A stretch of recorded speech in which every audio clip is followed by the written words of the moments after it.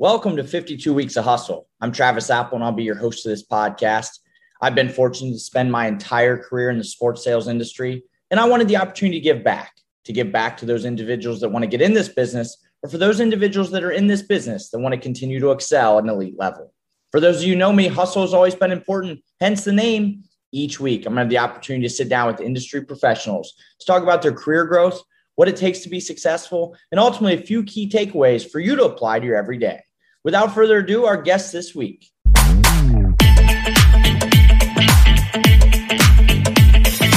Welcome to 52 Weeks of Hustle. I'm Travis Apple, and I'll be your host of this podcast. I've been fortunate to spend my entire career in the sports sales industry, and I wanted the opportunity to give back to those individuals that want to get in this business, or those individuals that are in this business that want to continue to excel at an elite level. For those of you who know me, hustle has always been important, hence the name. Each week, I'm going to have the opportunity to sit down with industry professionals, talk about their career growth, what it takes to be successful, and ultimately a few key takeaways for you to apply to your everyday. Without further ado, our guest this week. We talk a lot about development and innovation, and that has certainly been a consistent topic here on 52 Weeks of Hustle. Our next guest has taken his skill set and really applied people and process to excel in his career. I'm excited to have John Fisher, Senior Vice President of Ticket Sales and Marketing for the Arizona Diamondbacks. John, welcome to the show. Thanks, Travis. Great being here. John, great to have you on and very excited to walk through your career. So let's start right at the beginning. You grow up in Pittsburgh, certainly a sports city. You had a younger sister and your dad worked at the newspaper, the Pittsburgh Post-Gazette. So was there a job or an early experience growing up that really helped solidify, you know what, sports is the path I want to take? Yeah, I don't necessarily know if there's anything specific. Like a lot of people in this industry, very big sports fan. Really started to get to the height of my fandom, if you will, probably 12, 13 years old. You really started watching every game and paying attention to stats, posters on the wall, all the things a lot of kids do. And I think that's a big way that my dad and I actually really connected. And even to this day, sports is such a huge piece of it. So it's just really been a really big part of my life. So not necessarily one specific experience or anything. It's just really the role that sports has played in my life since I was a kid. And absolutely. You mentioned that, growing up when you're 12, 13, you've got the posters, you're starting to engage, you're starting to have that father-son bonding time. Even at the time, like most of us are probably like, I still don't know what I'm going to do in my life. But then your dad ended up telling you about a sports management major. So I guess how exciting was that to hear that was available? Yeah, he told me probably when I was a sophomore in high school, I want to say, that a college there in the Pittsburgh area had a sport management program, and it's supposed to prepare you to really have a career in the sports field. And I had no idea what that meant, working in sports, what the jobs are besides coaches and GMs and things like that. But I knew that was definitely the path that I wanted to go. I knew that, who knows what opportunities are going to present themselves and what this prepares you for exactly. But to be in the sports field for my career was a no-brainer. And I was very fortunate to know early on in high school that this is what I want to pursue. Well, you certainly took that career path and ran with it. You end up going to receive your Bachelor of Science degree in Business Administration and Sports Management at Robert Morris University there in Pittsburgh. You're even in the program's Hall of Fame. And so as you look back at your college career, was there an internship or an experience that said, all right, now it's sports, it's in the sales or revenue generation, let's go get it? Yeah, I'd say there's two. So my first pro team experience was an internship with the Penguins, and it was in community relations, and then on game nights, we were helping out media relations, and I loved it. And the team was really good that year. We went to the conference finals, actually went to game 7 and lost at home against the Florida Panthers. And to me, that solidified that I want to be in sports. This experience was amazing, being in the front office, going to games, a playoff run, like this is a no-brainer. Now, it was 10 years until I experienced the playoffs again, so yeah, it didn't work out the way that I expected, at least early on. But I would say when it came to sales specifically, while I was still in college, I had an hourly job with the Pirates. I was working in the box office because during college, I really wanted to get into media relations. That's where a lot of my experiences and internships were geared toward. But my opportunity to work in the box office really gave me an idea that sales is a thing. Back then, it really wasn't taught or talked about much in school. So getting exposed to it and seeing that this is actually something that's really important and vital to an organization in addition to looks like, it's a bigger staff and they've got multiple managers, like maybe there's something to this. So after I graduated, even though everything had really been geared toward more of a media relations path, I figured, like, what the heck, let's give this a shot and start applying to sales positions. No, that's awesome. And I knew that's why you'd be a great guest, with the media background. I knew you'd be awesome on the podcast. And, as you think about advice for some of our listeners, John, because, certainly my end as well, going through college, I thought I was going to be in the sports media route, and, sales just kind of landed in my lap. And so for the advice out there of those that, hey, I really want to be in media, what has been that biggest thing that you look back and you're like, I can't believe maybe you still wanted to be in media, but maybe was there something that you're like, you know what? If I were to just focused on sales, and like, that's what really made me trigger. Yeah. So for me, the path toward media relations was that here you are as close to the actual game as you can get without being on the operations side. And I knew I was never going to be a GM or assistant GM, but if I can travel with the team and, be in the locker room area, work with the media, up in the press box, press releases, stats. I mean, again, if you're a person who likes sports, like, who doesn't want to be right in the middle of all that? So yep. I would have gone down that path. I think things would have worked out. I would have been very happy. But when I saw, again, that sales is a thing, I started to connect more dots to my personality. And that's just really competitive, driven by financials, yep. The opportunity to interact with a lot of different fans. All that started to really check a lot of boxes for me, and just the opportunity to grow as well. Media relations staff, including the vice president, might have 4 or 5 people. Right. In sales, you can have dozens of people. Pre-pandemic, we had about 65 people here at the D-backs. So I started to also see that maybe there's an opportunity, not necessarily for quicker growth, but just more opportunities for growth. So that's why I figured, let me give this a try. And if I don't like sales, I can always lean back on media relations. But ultimately, sales really worked out for me, and I enjoyed it. Between your passion, competitiveness, you certainly can, control your own destiny, which you've done a tremendous job. And, probably one of your first sales you had to make was right after college. You went to college at Robert Morris, right outside of Pittsburgh, grew up there, family's there. You decided to take the move to Florida to be the group's event coordinator with the Tampa Bay Lightning. So first, like, how was that in selling your family, probably ultimately your friends, that like, hey, yes, I've interned with the Penguins, I've interned with the Pirates, but now I'm moving to Florida. Yep.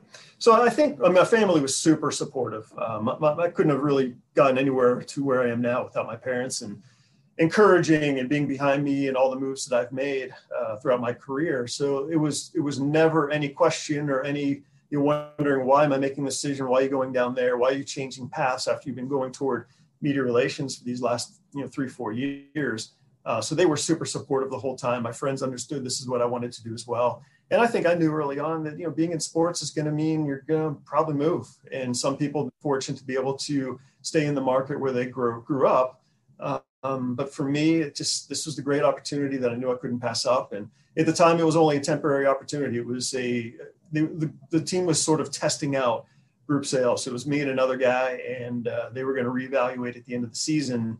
And if it didn't go well, they didn't like it, they would just not have a group sales staff. So I figured, why not? If I don't like it, if I'm no good at it, if they decide that they're not going to move forward with a full-time staff, then worst case scenario, I just spent the the winter months in Tampa, Florida, and I'll just go back home and figure out next steps and have a lot more on my resume. But fortunately, it all worked out. Trade a couple rivers for the ocean, right? It's not a bad trade-off, especially in the winter months. In the winter, exactly. Well, so you end up going to the Lightning. You spend a couple years there. So how was that experience like for you? As kind of your first launch into yes, it was temporary, but full-time temporary in sales with a professional team. In early stages of it. Yeah. So Travis, we could talk for probably another hour, maybe even 2 hours about my 2 seasons in Florida, and especially my first probably 6 to 8 months there. I think I went through more in those first 6 to 8 months than a lot of people do in their entire career. I got there in October of the season in which I started, and the team was sold to a new owner the previous June.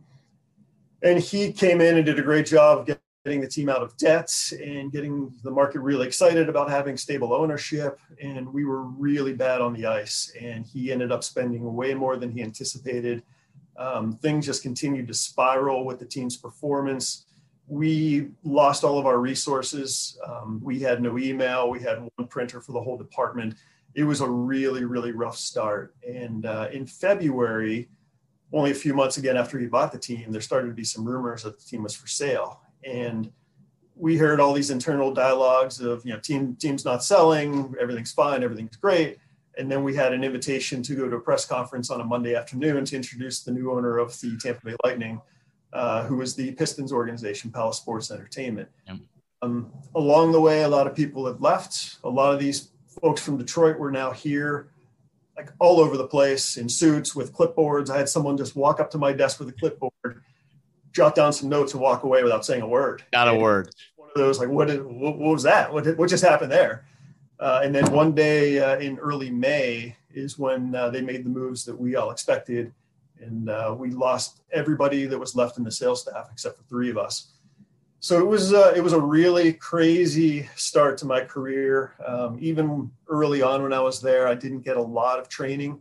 My training consisted of sitting in my director's office for 2 days and listening to him make calls. And he was setting up flyer programs with HR directors. Everybody said yes. And I thought, this is cake. This is going to be the easiest career path ever. Made it. And then, I got thrown on the phones and had to just go and figure all of it out pretty much myself. So eventually, after the sale closed, new ownership came in. I mean, we got immediately that day. It was June 1st of that year. We had new computers, new systems, new everything. The sales staff was rebuilt. We had a great VP. I had a new director. Eventually, Chad Estes came down from Detroit and became our vice president. So I got to work closely with him. And things were really good. But that first 6 to 8 months was tough. It really was. But I learned a ton and a lot of lessons that have really been with me for my entire career. As I say, you look back on it, like some of it, you just can't make some of that stuff up. But then too, and leading into some advice for the listeners as well is we talk a lot about control what you can control. And that's why, you even mentioned you like sales because you can control your work ethic and your passion. Yep. Some of those areas, those are not controllable, right? You can't control what the media is going to say about the team, a team sale, everybody else around you getting let go. So what's your advice to listeners of just still trying to, keep the blinders on and keep the narrow focus of, what is your goal? Yep. I think you need to just keep, like you said, keep the blinders on and understand what it is you're trying to accomplish and work hard and worry about your own business. It's easy to get caught up in everything that's going on internally and externally, office politics, negative people, things like that. But if you just keep your head down and keep working hard, even if the results aren't necessarily there because the situation is so bad, and that happened my first year, we did not generate a lot of revenue. It was a tough putt trying to sell tickets in Tampa, Florida for a team that ended up being the worst team in the league. But I kept working hard. I kept practicing. I kept training. Every day on my drive in and out, instead of listening to the radio or sports talk, I had back then a little mini tape recorder that I kept in the car, and I would just practice my pitch over and over and over again. And when you think you have it down, you go back and listen to yourself and say, no, it's not good enough. Listening to DVDs in their CDs in the car, sales speakers, reading books. I just tried to do everything I could to educate myself and put myself in a better position. If we weren't going to be provided with a lot of support and training, I knew I'd have to do it myself. I was just talking to a college class a couple of weeks ago, and I think I kind of blew their mind because I was like, when I first started selling, I didn't even have a CD player in my car. So I had my Discman with the cassette plugged in to listen to some CDs, and the books on tape type thing. So, but that just goes to show, right? You want to take it to be elite. You're not just listening to music going in or a talk show. You're listening to find yourself a way to get better every single day. Yep. And it's a lot easier in this day and age now with podcasts and all the technologies that we have access to. I still try to do the same thing. I try to listen to podcasts as often as I can and still try to find ways to improve and understand just what's going on out in the marketplace and what are the trends and how are things changing, what's different. And if you ever stop learning and challenging yourself, that's when you're going to be in trouble. Yeah, absolutely. And so after a couple of years there with the Lightning and certainly, going through a lot of highs and lows, you moved back to Pittsburgh and joined the Pittsburgh Pirates as an account executive, for a year there. Was that just always a dream that you wanted to make it back to Pittsburgh, or was that just something, hey, this makes sense for me? No, I've never really targeted a location in my career. I never worried about where the team was located, whether it's in a tropic location or a winter cold location. It was really just about the opportunity, the people. And at that point, that's when the Pirates were getting ready to move out of Three River Stadium and move into PNC Park. So I sold groups down in Tampa for 2 years. I did well, but I wanted to try season ticket sales. And I thought, here's a good opportunity for me to do that. And there was a lot of people that I knew there from my previous couple seasons at the Pirates and the box office. So it was an easy transition. And to be able to sell a brand new ballpark that happened to be the one that, for the team that I watched growing up at home was pretty special. So it was really more about the opportunity, the experience that I was going to get. And it just happened that it was back at home.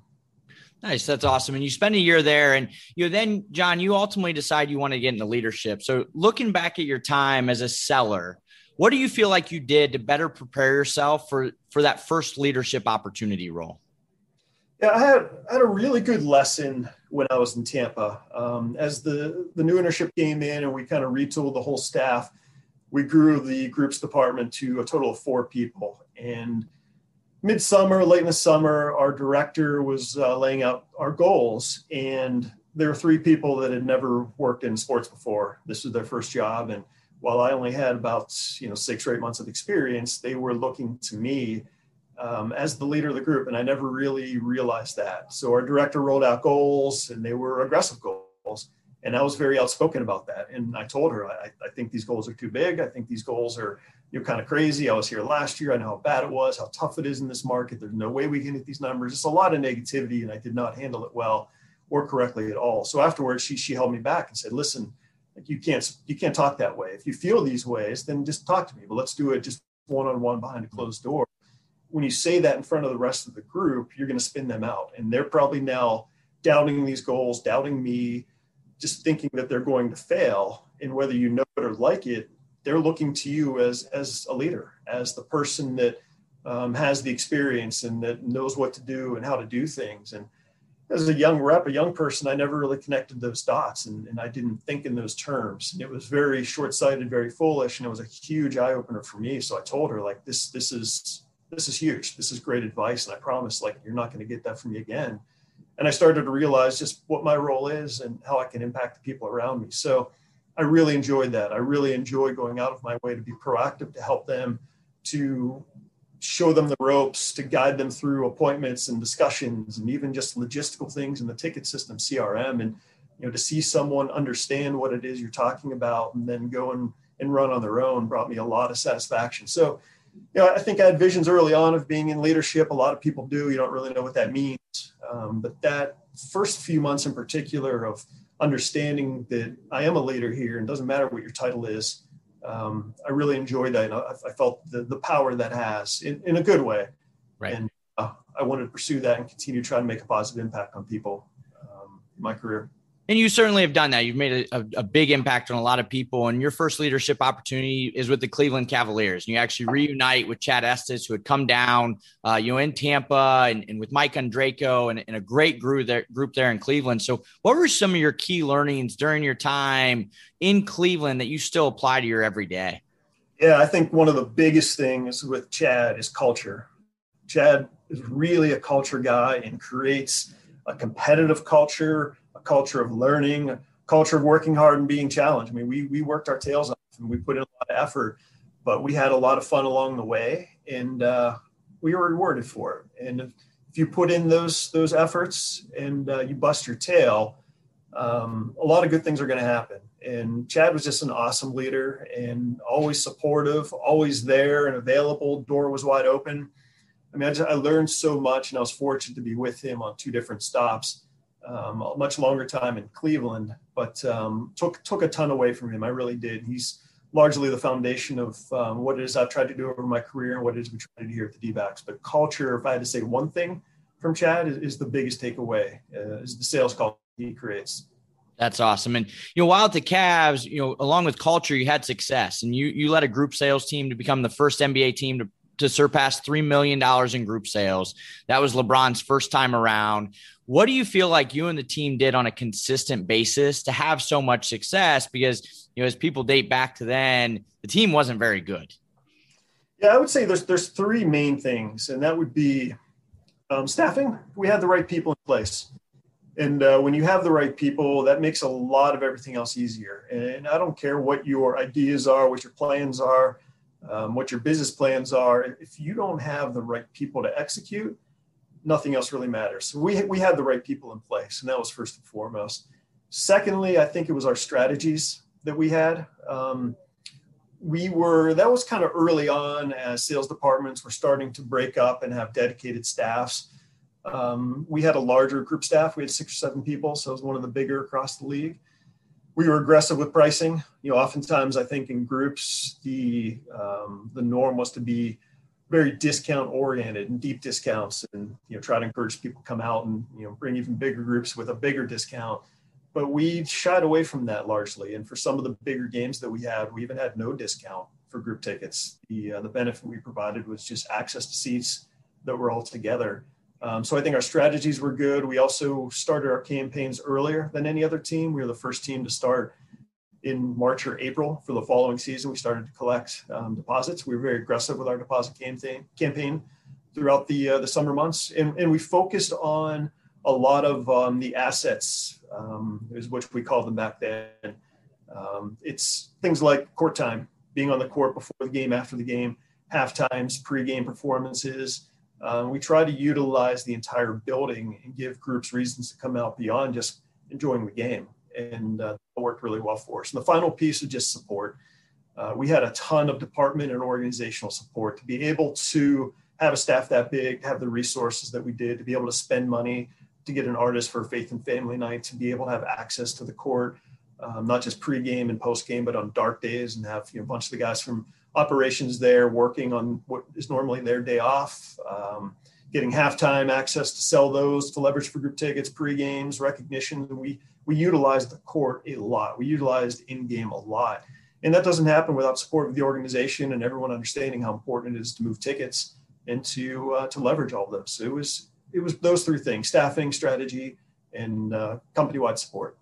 And along those, John, we kicked off the podcast with talking about, your innovative style, and some of our listeners right now are like, oh, some of that stuff makes sense. But back in the early 2000s, to launch a campaign before the season was even over was unheard of. To charge regular rate card, and not just kind of give away discounts was unheard of at that point in time. You guys were kind of the first to the table to really build out what is now a best practice in our industry. So, huge on that end. And John, as you're working your way up the leadership route with the Cavs, you're having a ton of success. You end up taking a new role within the organization. This time, your first opportunity as the vice president of sales and service with the Lake Erie Monsters of the American Hockey League. And now the team had just been purchased from the ownership group, and you were just kicking off that inaugural campaign.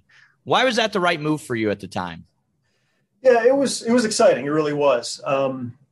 They were just basically myself and 2 other people that started very early on, and to be at the ground up of the start of a franchise, including name discussions. And I was able to sit in the back of the room as we discussed our affiliation at the time with the Colorado Avalanche, and, designing ticket packages and how the arena would be scaled with pricing and different premium opportunities. It was a lot of fun. And I knew that would really help round out a lot of my experience that I just had for so many years on the group end. And our group business was very mature at that point. The Cavs on the court were in a really good place. I had 2 great managers that helped me on a day-to-day basis that I kind of turned the keys over to those 2. And they're still running group sales departments now in the industry, one with the Blackhawks, one there in your backyard with Miami Heat. And I probably spend 10% of my time on the Cavs and 90% on the hockey team. And it was just, there were a lot of things that made sense for me, and a lot of things added up that, this is a good time for me to make this move. And it was just tremendous experience, and to really oversee the entire side, sales side of that organization was awesome. It really was. And to still have the support of the bigger company, of the Cavaliers company, of Dan Gilbert, who owned all the properties, was just something that took it to the next level. We could do things a lot of other minor league teams couldn't. So I was really fortunate to get that experience. I really was. No, it's a great experience to your point, great leadership. And, early on, you had mentioned like you weren't necessarily taking jobs because of location. Well, another piece of advice and another area that people struggle with at times, many times in this industry, people get caught up in chasing titles or working for specific organizations. So back then, I'm sure at the time you probably had some naysayers and probably people like, why would you go from the pros to the minor leagues? So what advice do you have for people that may find themselves in a similar situation? Yeah, I think it's really about the opportunity itself, the day-to-day, the ownership group, the resources you're provided, the people that you're surrounded by. You're better off being surrounded by really good people with a really great culture in a minor league setting than you are at the major league level with people that just don't have your back and then aren't trying to develop you and to coach you and to bring you along and help you grow and develop. So for me, it was a no-brainer because of all the things that made sense. Still being tied to the bigger Cavs organization was just gravy on top of it all. But you're right. People chase titles too often, and they don't really look at what the situation is day to day and the people they're working with and working for in the organization itself. And that can be a big game changer if you're in a situation that's not very good.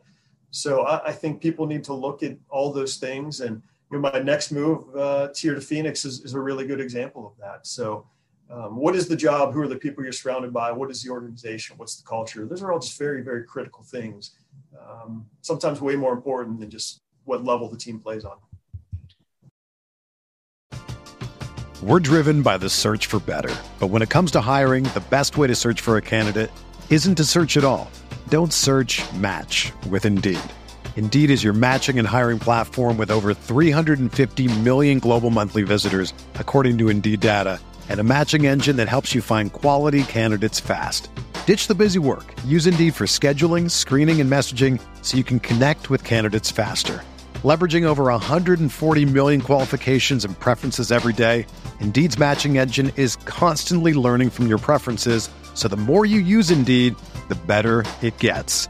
Join more than 3.5 million businesses worldwide that use Indeed to hire great talent fast. And listeners of this show will get a $75 sponsored job credit to get your jobs more visibility at Indeed.com/Blue Wire. Just go to Indeed.com/Blue Wire right now and support our show by saying that you heard about Indeed on this podcast. That's Indeed.com/Blue Wire. Terms and conditions apply. Need to hire? You need Indeed. Again, we're here on 52 Weeks of Hustle. The guest today, John Fisher, Senior Vice President of Ticket Sales and Marketing of the Arizona Diamondbacks. And John, to that point, looking to move out back in October of 2007, outside of a couple years in Tampa, you're in Pittsburgh, you're in Cleveland, which is just a couple hours away. Now you're moving all the way west. So out to Phoenix there with the D-backs. So how did that role come about? I had no designs on moving from Cleveland, none whatsoever. Things were going great. The new hockey team was just up and running. Again, on the Cavs side, we had just gone to the finals. Unfortunately, we got swept by San Antonio, but we figured there's a lot more good to come. Like, I'm in a great, great spot, and I really was. But when I learned about what was going on here in Arizona, I got really excited. So when I was in Tampa, I mentioned we hired 3 new group reps as the new ownership came in. One of those was a guy named Brent Stellick, who's gone on to have a ton of success in the industry. Brent and I went our separate ways. He ended up leaving the Lightning eventually when I was up north, but we were close friends, always stayed in close contact. And he actually came here in July of 2007 as the vice president of the department. So we were always in communication and sharing ideas and information. They had a very old school approach here. It was a small staff. Everybody did everything. The departments were not dedicated like they were in the NBA, like we had in the Cavs, with the Cavs. So Brent was looking to do that. And one day we were just kicking some different ideas and thoughts around and asked him, what are you trying to hire for now? He said, I need a director of season tickets and a director of service. Any interest? I was like, I don't know. What are you doing for the seasons position? And we started exchanging some emails, and all of a sudden we both kind of paused and thought, okay, are we actually starting to talk here a little bit? Is this getting serious? So we figured let's get on the phone this weekend and talk in more detail. And as I learned even more about what his vision was and what ownership's vision was, and everything that was happening here, it just became more and more of a no-brainer for me. And as I mentioned before, chasing titles, I was a vice president of ticket sales and service for the AHL team we had, and still director of group sales for the Cavs, in a really good position. But I decided to come here as director of season ticket sales. So title-wise, for sure, a step back in responsibility. But knowing what Brent was trying to create here and grow a culture from the ground up and just change the course of this department, and to do it with someone that I was really good friends with, and he ended up hiring a few other guys that I knew from back in the NBA days, it just seemed like this is going to be a lot of fun.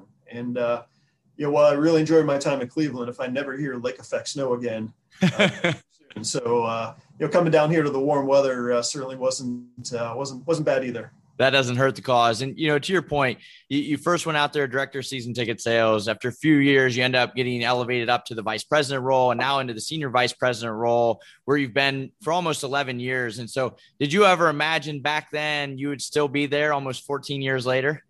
I think in an honest moment, no. As people move around a lot in this industry. And I had moved a lot in the first 8-9 years of my career, and figured that that's just going to continue. And if anything, all my family and friends, everybody's back east, that I would not lock down here in the Southwest. But it didn't take me long to really fall in love with the organization, fall in love with the city. Very fortunate to be here with some really amazing people, great ownership. Our executive team, our senior leadership is fantastic, has always been very supportive of me. And I've just been fortunate to continue to be given opportunity and to grow. And every day I'm still challenged, and I enjoy what I do. And as you know from your time here with the Suns, this is a challenging market. It really is. This is not an easy place to sell, even during good times when teams are performing well. It's a market that has a lot of transients, a lot of people from other places, small corporate base. And for us specifically, playing in the summer months, we have a lot of people that leave town. Get heat. So even during really good times, there's nothing that's ever quote unquote easy here. It's not going to be easy. Exactly. So, to have that challenge for these last 11 years has been really enjoyable, and it continues to be enjoyable. Well, and we'll certainly dive into all of your success, you and your team's success have had. And prior to getting to that point, you talk about, what you learned a lot from the Cavs is culture. And you've certainly built a great and tremendous culture out there. And part of that is to your point, from the executive team on down, because I know you've been approached many times about other opportunities, but you ultimately continue to stay within the D-backs organization. So what do you feel like they, the Diamondbacks as a whole, has done from a culture perspective that says, this is enticing to continue to stay and continue to build my career here?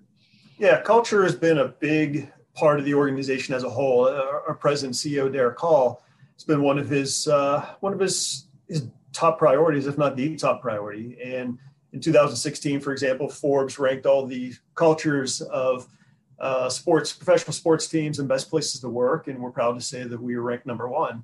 So it's really across the entire organization. Of course, within sales, we have our own culture within the bigger, but it's a really good place. It really does truly have a family feel to it, and all organizations say that we're a big family, but that's truly the case here, where we care about each other. And our leadership team here has been together for pretty long time. The majority of us have been together for 10 plus years in some cases. Some of the newer people that have joined as VPs are largely people that have been part of the organization and joined through promotions. So there's been a lot of continuity. We've all been together for just such a long time. We know each other's moves and goals and priorities, and we worry about what happens in other areas of the business. And even within ticket sales, there's a lot of people that have been here for a long time. Now, we've had some changes with the pandemic, and that was expected.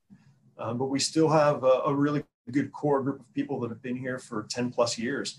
So I think the big thing that's kept me here is just the culture, the people, the ownership. But beyond that, it's the support that we get, the autonomy that we get. We're challenged to be innovative, and that's a good thing because we can go and try new things. And if it doesn't work, it doesn't work. Great. What did we learn? Let's go try something else.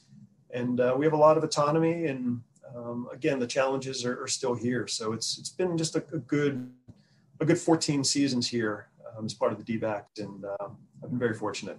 And I think the best part about it is, going back to control, you can control. Not one of those points is like, well, it was really fun because we won multiple championships, or we've been such a good team and things like that. And, you left Cleveland as they started probably ready to spike. You got to Arizona in 2007, the appeal of the new ballpark that just, opened up several years prior, and the 2001 World Series had kind of worn off a little bit at that point in time. You're in a transient market, a difficult sales market, but despite that inconsistent team performance for quite a while, you and the team continued to sell at all-time high records, topping 2 million fans on a consistent basis, which is a huge number in Major League Baseball. So what do you feel like the team is just continuing to do to maintain such a high level of success on a consistent basis? Well, I'll actually go back to the same three things I mentioned with the Cavs is kind of the pillars, and that's staffing and having the right people, and strategies, and then support. We for sure across the organization, but specifically in ticket sales, have the right people. And like I mentioned, we have some people that have been here for a long time, and they've developed and they've grown along the way. I mean, all of my direct reports, all of my directors either started here as as reps and moved their way up as managers and directors, or they started even all the way down as inside sales reps and have grown to be department heads. It's those people that really help us get to those good levels of attendance and revenue, and you can't do without the people. Yep. Strategy, I think we've learned a lot over the years, and you find out, okay, what works and what doesn't work. And we've really engaged and invested in analytics, and it's amazing how much that helps drive the business. I think back to our first couple of years here, and our version of variable pricing or dynamic pricing was we all sat in the conference room and we pulled out a schedule and we circled the 5 or 6 games that we thought should be an increased price. And then we compared and contrasted, and we drilled that down to whatever the final number was. Let's call it 5 to 8. And then we added an extra $5 for people that bought on the day of game at the box office. And that was, and now like a lot of teams, we have very, very intricate dynamic pricing, and we have a person who full-time, she's a statistician, an actual math person, tracks and follows everything and tweaks a dollar here, a dollar there. And that's allowed us to really maximize in ways that 10 plus years ago, we didn't. And then the organizational support continues to be just amazing here. Similar to what I mentioned with the Cavs, there's a lot that we do on the field, post games, leading on game operations and ballpark operations a lot. And just the ability to go and try new things and challenge ourselves to just do something new and do something different is awesome. And we have the support to be able to do that and the resources to go. And hey, we think this is going to work. Here's how it is. We break it down. And typically we get approval for it, even if it means if it's an increase in expense or headcount. Obviously, we're accountable for those results. To have the support that we do here has been really good. And I think the biggest thing overall, Travis, then is we work really well as an organization. And that means a lot of meetings and a lot of communicating, but there's no silos. And we know each other's business in a good way, and we help each other, and we leverage things for each other. Okay, community's doing this. What can we do to help? We're trying to do this. How can other departments help us? Corporate has a new partner they're bringing on board. What do we need to do to help with activation? That's just been done here in ways that I haven't seen with the other teams I've worked for before. I was just say that's such the biggest thing. A lot of people that we talk to our counterparts in the business, they're like, "Oh, the challenge is it's just so siloed. We're in our own little vertical." And so to be able to break that down, and even kind of going back to the theme of the podcast and culture, and you mentioned several of your leaders were started out as sales reps and have worked themselves up. And I know you personally have always had a big emphasis on staffing and training and development. And so quick advice for listeners throughout your journey, you've certainly been around a lot of really successful people and hired some great talent. What are some of those key characteristics you're always looking for, kind of regardless of what league they're applying for? I think there's some of the basic things that all leaders are looking for that are so critical, right? And that's work ethic, hustle, obviously. I mean, that all ties together. I mean, you've got to work your tail off. You really do. You have to go above and beyond. All those cliches of when you're done making calls, make 5 or 10 more. Make more. Yep. It really is. Attitude for sure is super important. So I think those are a couple of the standard hallmarks that everyone's looking for, but it doesn't mean it's not critical. Someone that is just looking to continue to educate and to continue to make themselves better.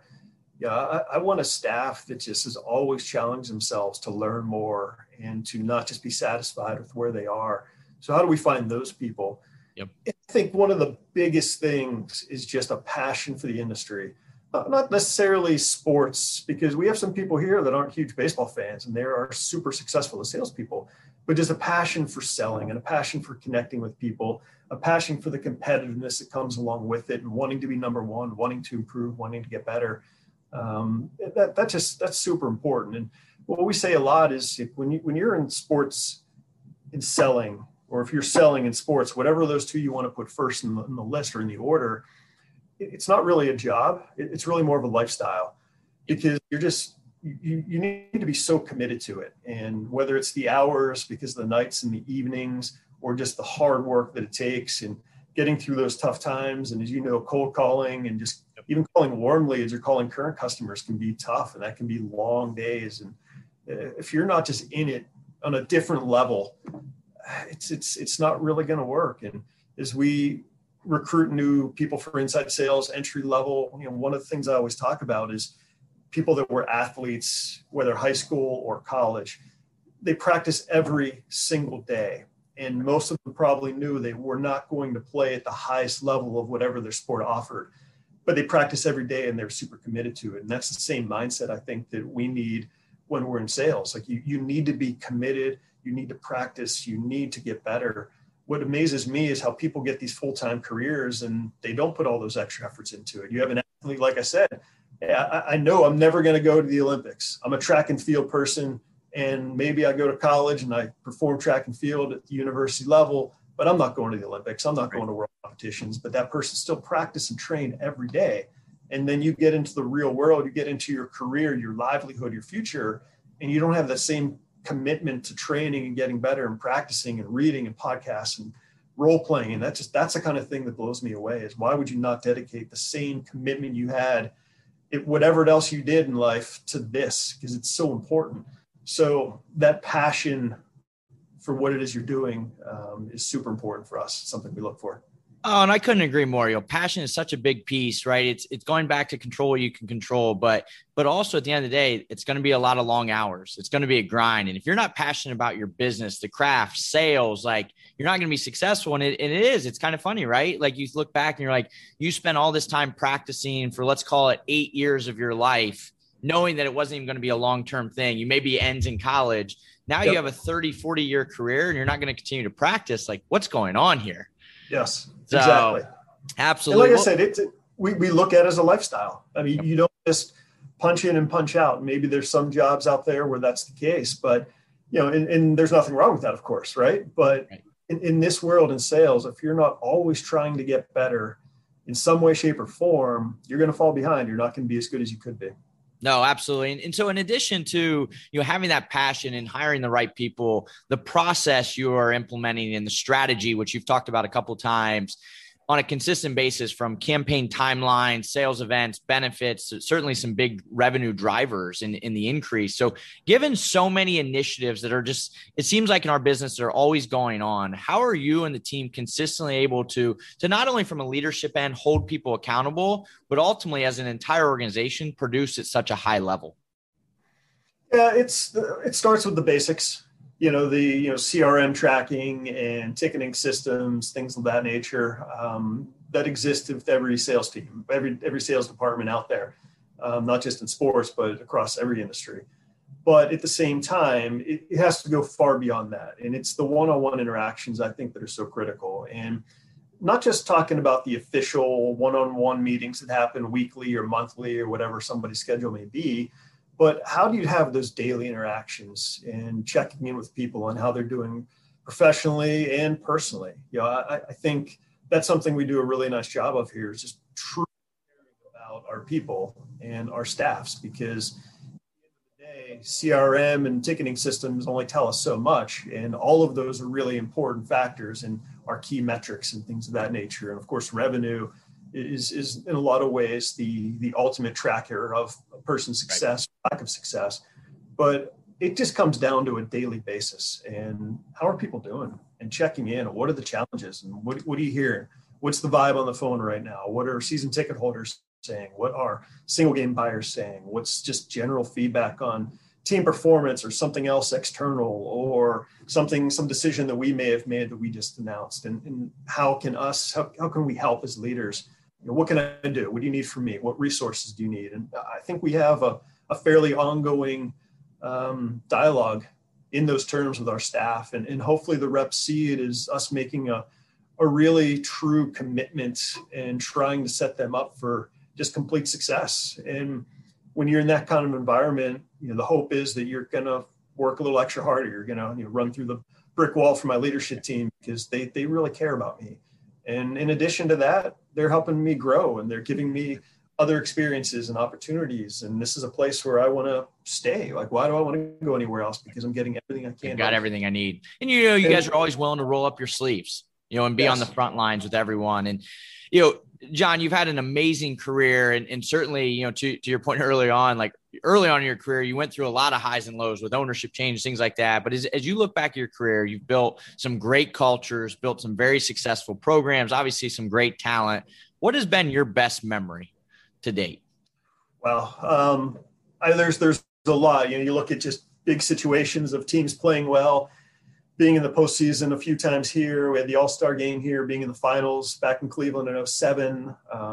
More specific moments, experiencing a no-hitter or some of the things that LeBron did, especially in the postseason, were just amazing. But I think through all of that, I have to say, it's just honestly the people over the years.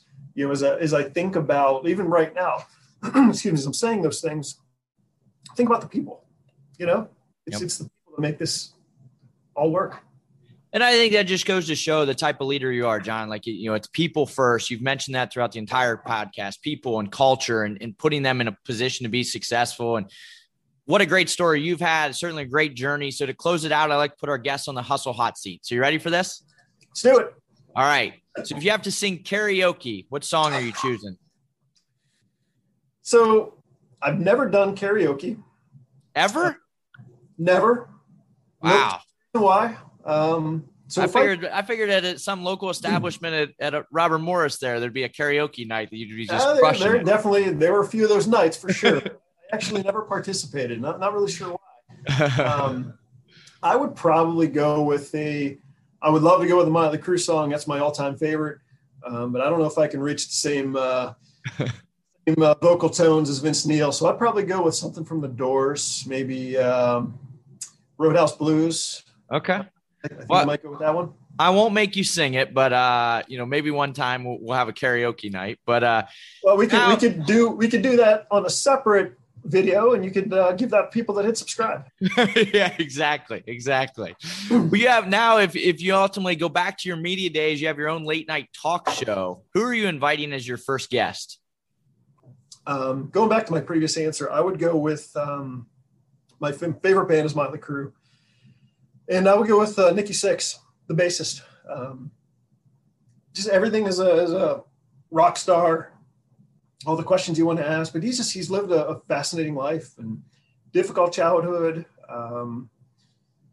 heroin addiction, big he's been able to shake and maintain sobriety for a long time now. And just he largely has written most of the songs based on his experiences. I would love to sit down with him for sure. That would be the first guest. Some great stories. What's the last thing on your bucket list that you've completed? Probably the Super Bowl. Steelers. Nice. Fortunate to see him twice. One win, one loss, but that's the last thing. That's awesome. Well, to close it out, what are 3 key takeaways you'd give every listener to be in your shoes one day? Surround yourself with the right people. Again, you can't worry about location, about job. Worry about the right people. People that have your back. People that want you to grow and develop. They're going to coach you and train you, teach you. Yep. So surround yourself with the right people. Be a leader. As I mentioned earlier, my experience in Tampa, everybody's a leader. Doesn't matter experience. It doesn't matter age, title. We're all leaders, and we need to remember that.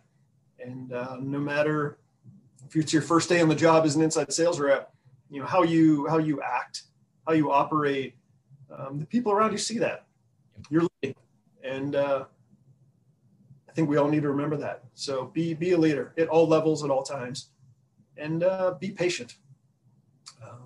A lot of times, and we've all been guilty of it, I have as well, you want whatever's next. Right. I want the next title, I want the next raise, I want the next job, whatever. But ultimately, be patient and do what you're doing really well.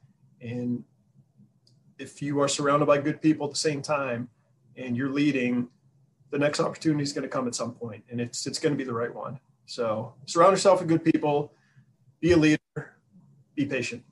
Great advice. Great advice. All comes down to being the right people. So, John, thank you so much. Great career journey you've had. I really appreciate your time and expertise, and certainly a pleasure to have you on today. Thanks, Travis. Appreciate it. A lot of fun. Again, this is Travis Apple. Thank you for listening to 52 Weeks of Hustle. Please be sure to follow the podcast and watch on YouTube. We'll be back next week with another industry leader. Have a great week.